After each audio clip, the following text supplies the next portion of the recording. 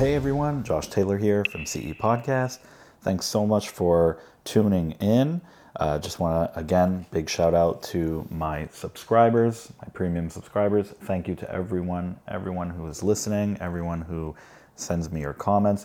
I have quite a few emails about the post we put about having some doggy puppy stars on video.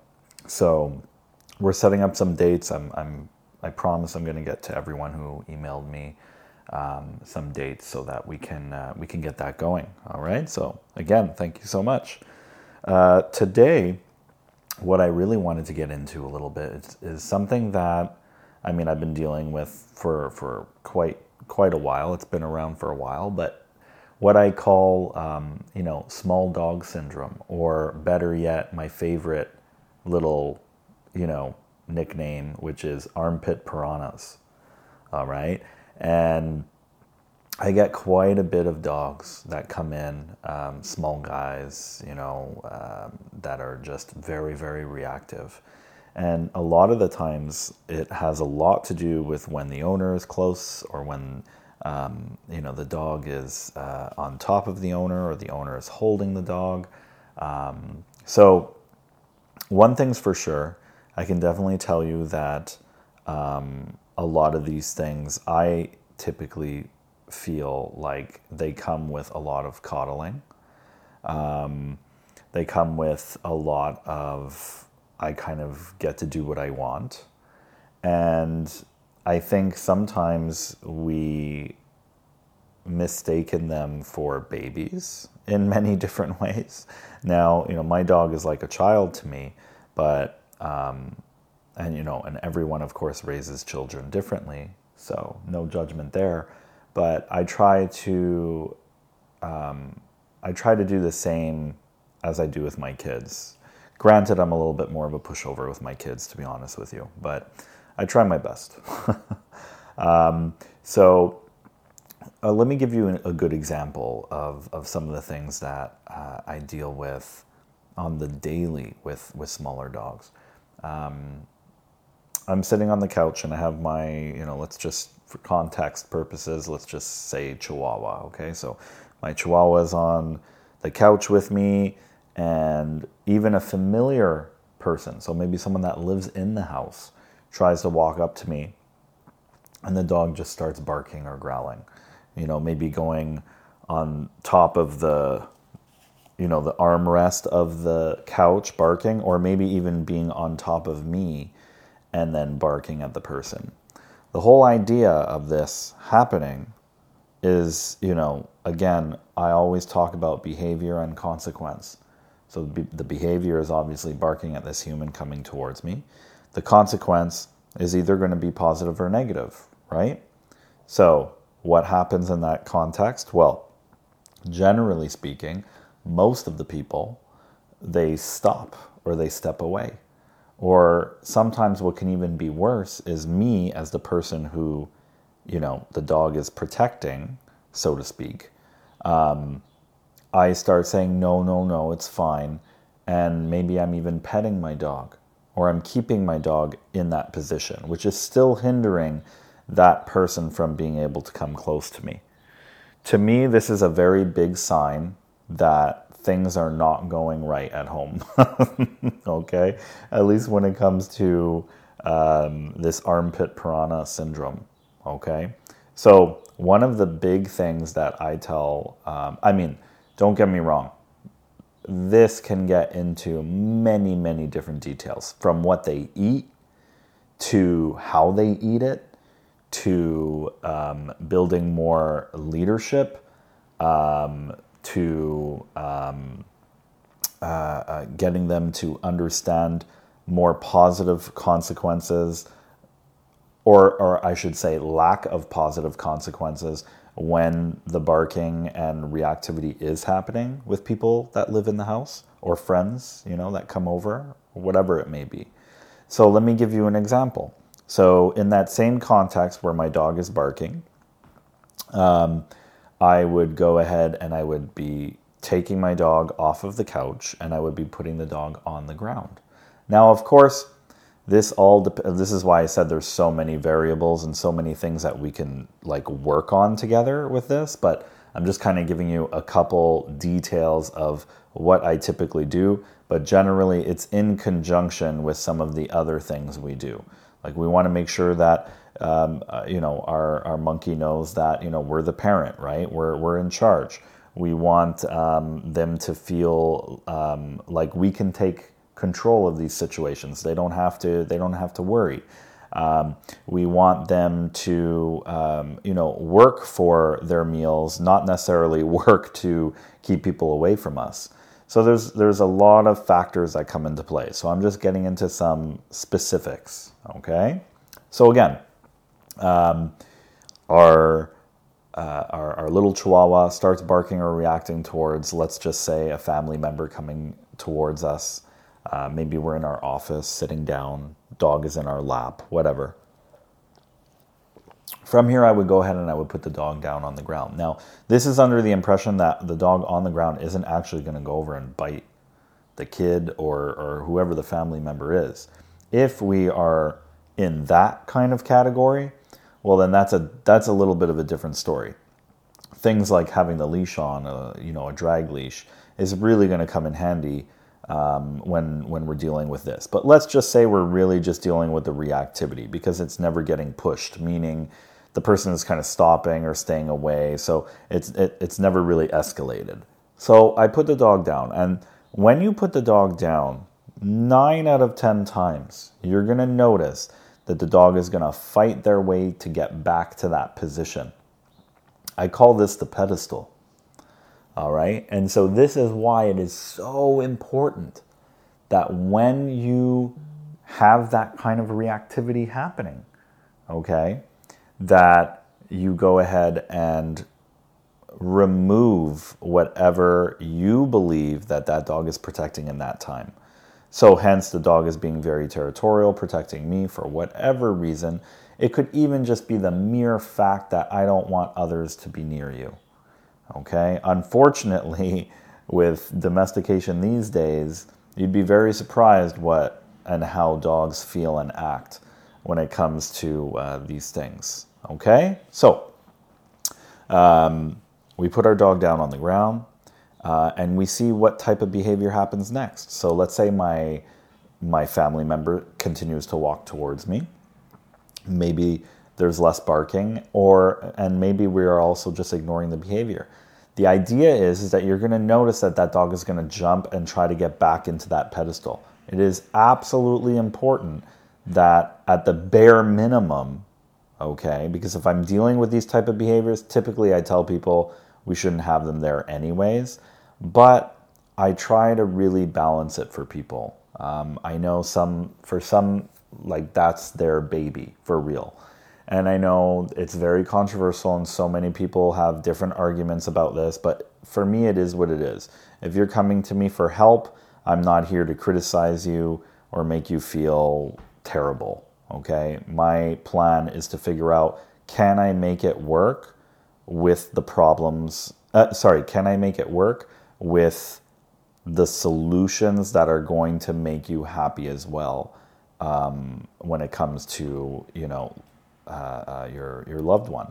Like for example, if the dog is never allowed on the couch, never allowed on the bed, you can't hold the dog, you can't do this, you can't do that. Okay, I understand those are a lot of rules, and I believe in those rules. I believe in those rules very much. But there are people out there who I can totally understand are not going to love those rules.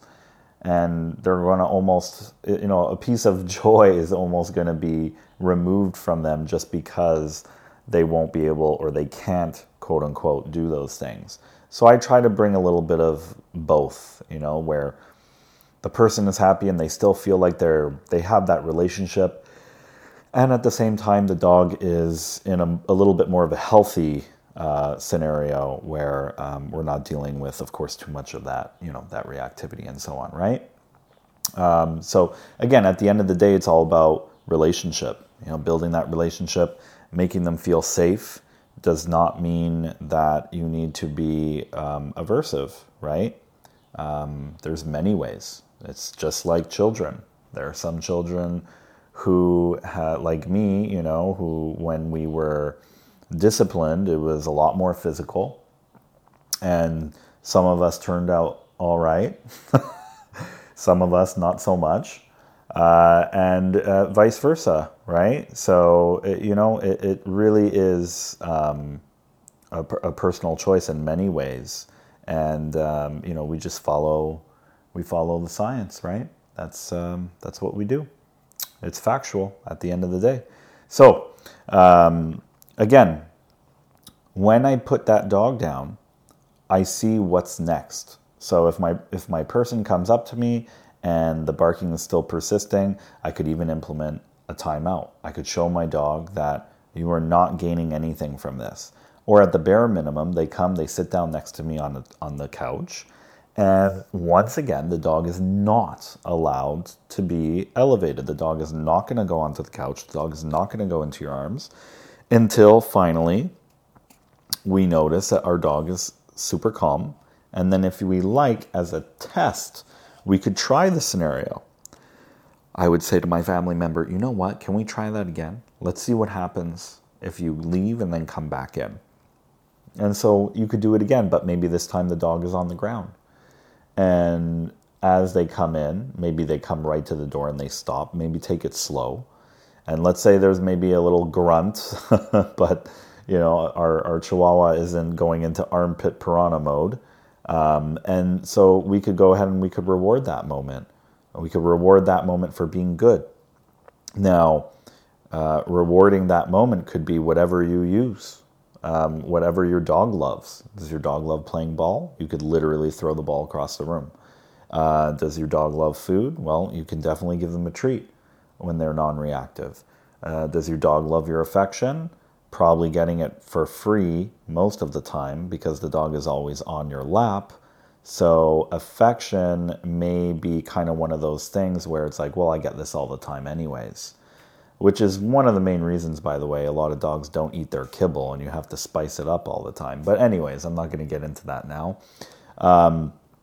So just really important, right, that we have that nice kind of we have that nice kind of work ethic of, okay, this is a moment that I really love. I need to reward this. Remember, my favorite quote is, the secret to dog training is to reward nothing.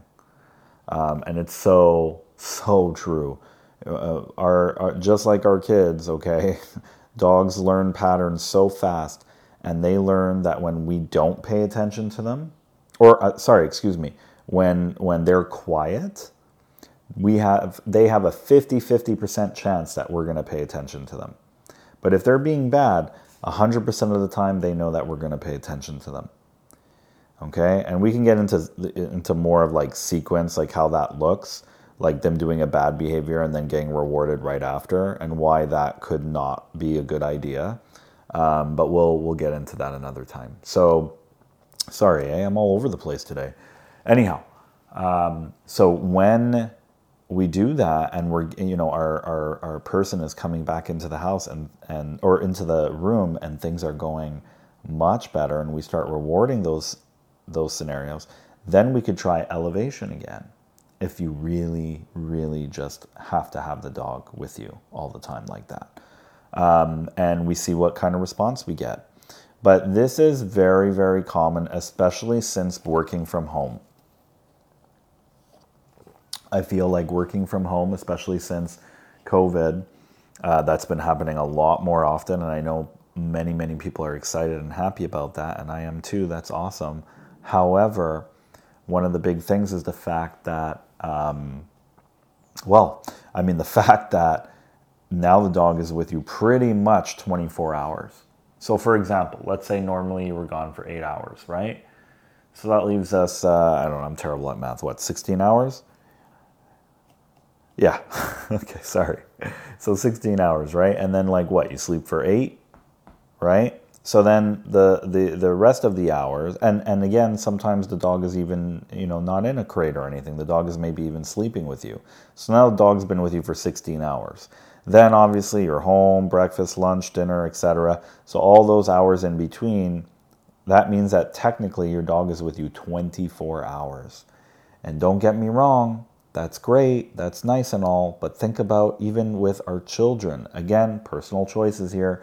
I'm just giving you examples, okay? This is why we bring them to school. This is why they have day camps. This is why they, go into sports, or they're, social. It's about having those social interactions where you're not necessarily involved for everything. And so I think this is really, really important. So, when we're dealing with these armpit piranhas, a lot of the time I notice that it has a lot to do with what we do and where we are with the dog and how often we are with the dog. Okay? And to give you even a good example of that, in the sense of how I'm sure that has a big piece to do with everything because of COVID, is I was only dealing with a lot of those scenarios back in the day from people who already worked from home, who were always with the dog, or as well as, of course, retired folk. So when there was retired people, I was usually dealing with the same thing. We were dealing with a lot more territorial kind of reactivity, armpit piranha syndrome, that kind of stuff. People ask me, and it's not that medium to big dogs don't have this problem, but there's a lot less coddling. If I have a Great Dane, having the dog on my lap while I'm working is pretty challenging, right? So they're going to be kind of out on their own. You know what I mean? Like they're going to be out to the side, or they're not on you. They're not, they're not on top of you. So I definitely think that brings things out of whack a little bit for the smaller dogs, because they're always attached to our hip. So we want to really make sure that we try rewarding those moments where, of course, there's non-reactivity. And when there is, start removing them off of that pedestal. No more elevation. Bring them down. Don't just let them come back up when they beg you. Okay? Remember, reward nothing. So what that means is that when your dog is just laying down, relaxing, if there's going to be a time to pick them up or ask them to come onto the couch with you or whatever, it'll probably be around a time like that. Not when they're crying and begging and scratching at you and barking at you, etc. Okay? Very, very important. I have so many other scenarios of I guess you could say, the little dog syndrome, or the armpit piranha syndrome. But I want to hear from you. Do you have these type of problems? And just to mention, so like I was saying, we are doing video tutorials of all our obedience, and we're going to be putting this for all of our group classes, our online classes, and so on. So what I wanted to ask is that I have quite a few emails from people who messaged us who want their puppies to be stars in our videos. If you happen to be one of them, please go ahead and send me an email at cepodcast@canineeducation.ca. Believe it or not, you don't even have to live here, okay? So if you happen to be somewhere else in the world, all right, we would love to take pictures and maybe even do a little bit of coaching with you to do a couple of videos on your own and then send them to us once we show you the technique and what we're asking. So a little bit of free training there for our people out there who are not exactly local. And if you are local, well, like I said, you could email us and we would basically take your dog for an hour or two, and we would be doing some training with your dog and making some videos. Okay, so again, cepodcast@canineeducation.ca. So don't be shy to email us. And one other thing. So on Monday, hang on, let me look at the date here. It's going to be, yes, so Monday, the 12th of June at 7 p.m. Eastern, we're going to have a Storm and Fireworks Phobia live stream with myself and, of course, none other than Dr. Goldenberg. So please, write down that date or head over to our Facebook page, Canine Education, okay, or Instagram. We have the event page there, so you can join up that event page and tag along with us on Monday, next Monday, June 12th, I think I said, right? Hang on, sorry, I'll double check. Yeah, June 12th at 7 p.m. Eastern. So again, thank you so much. I hope everyone gets even just a little bit of extra info or something that they didn't know about. I guess when I listen to podcasts, that's what I'm not trying to, I guess, but it's nice when you learn something you didn't really know before, right? So that's what's great about being able to do this. The more knowledge and love I can spread, the better. So again, thank you so much, fam. You are the best. I love you all, and have a great day. Bye.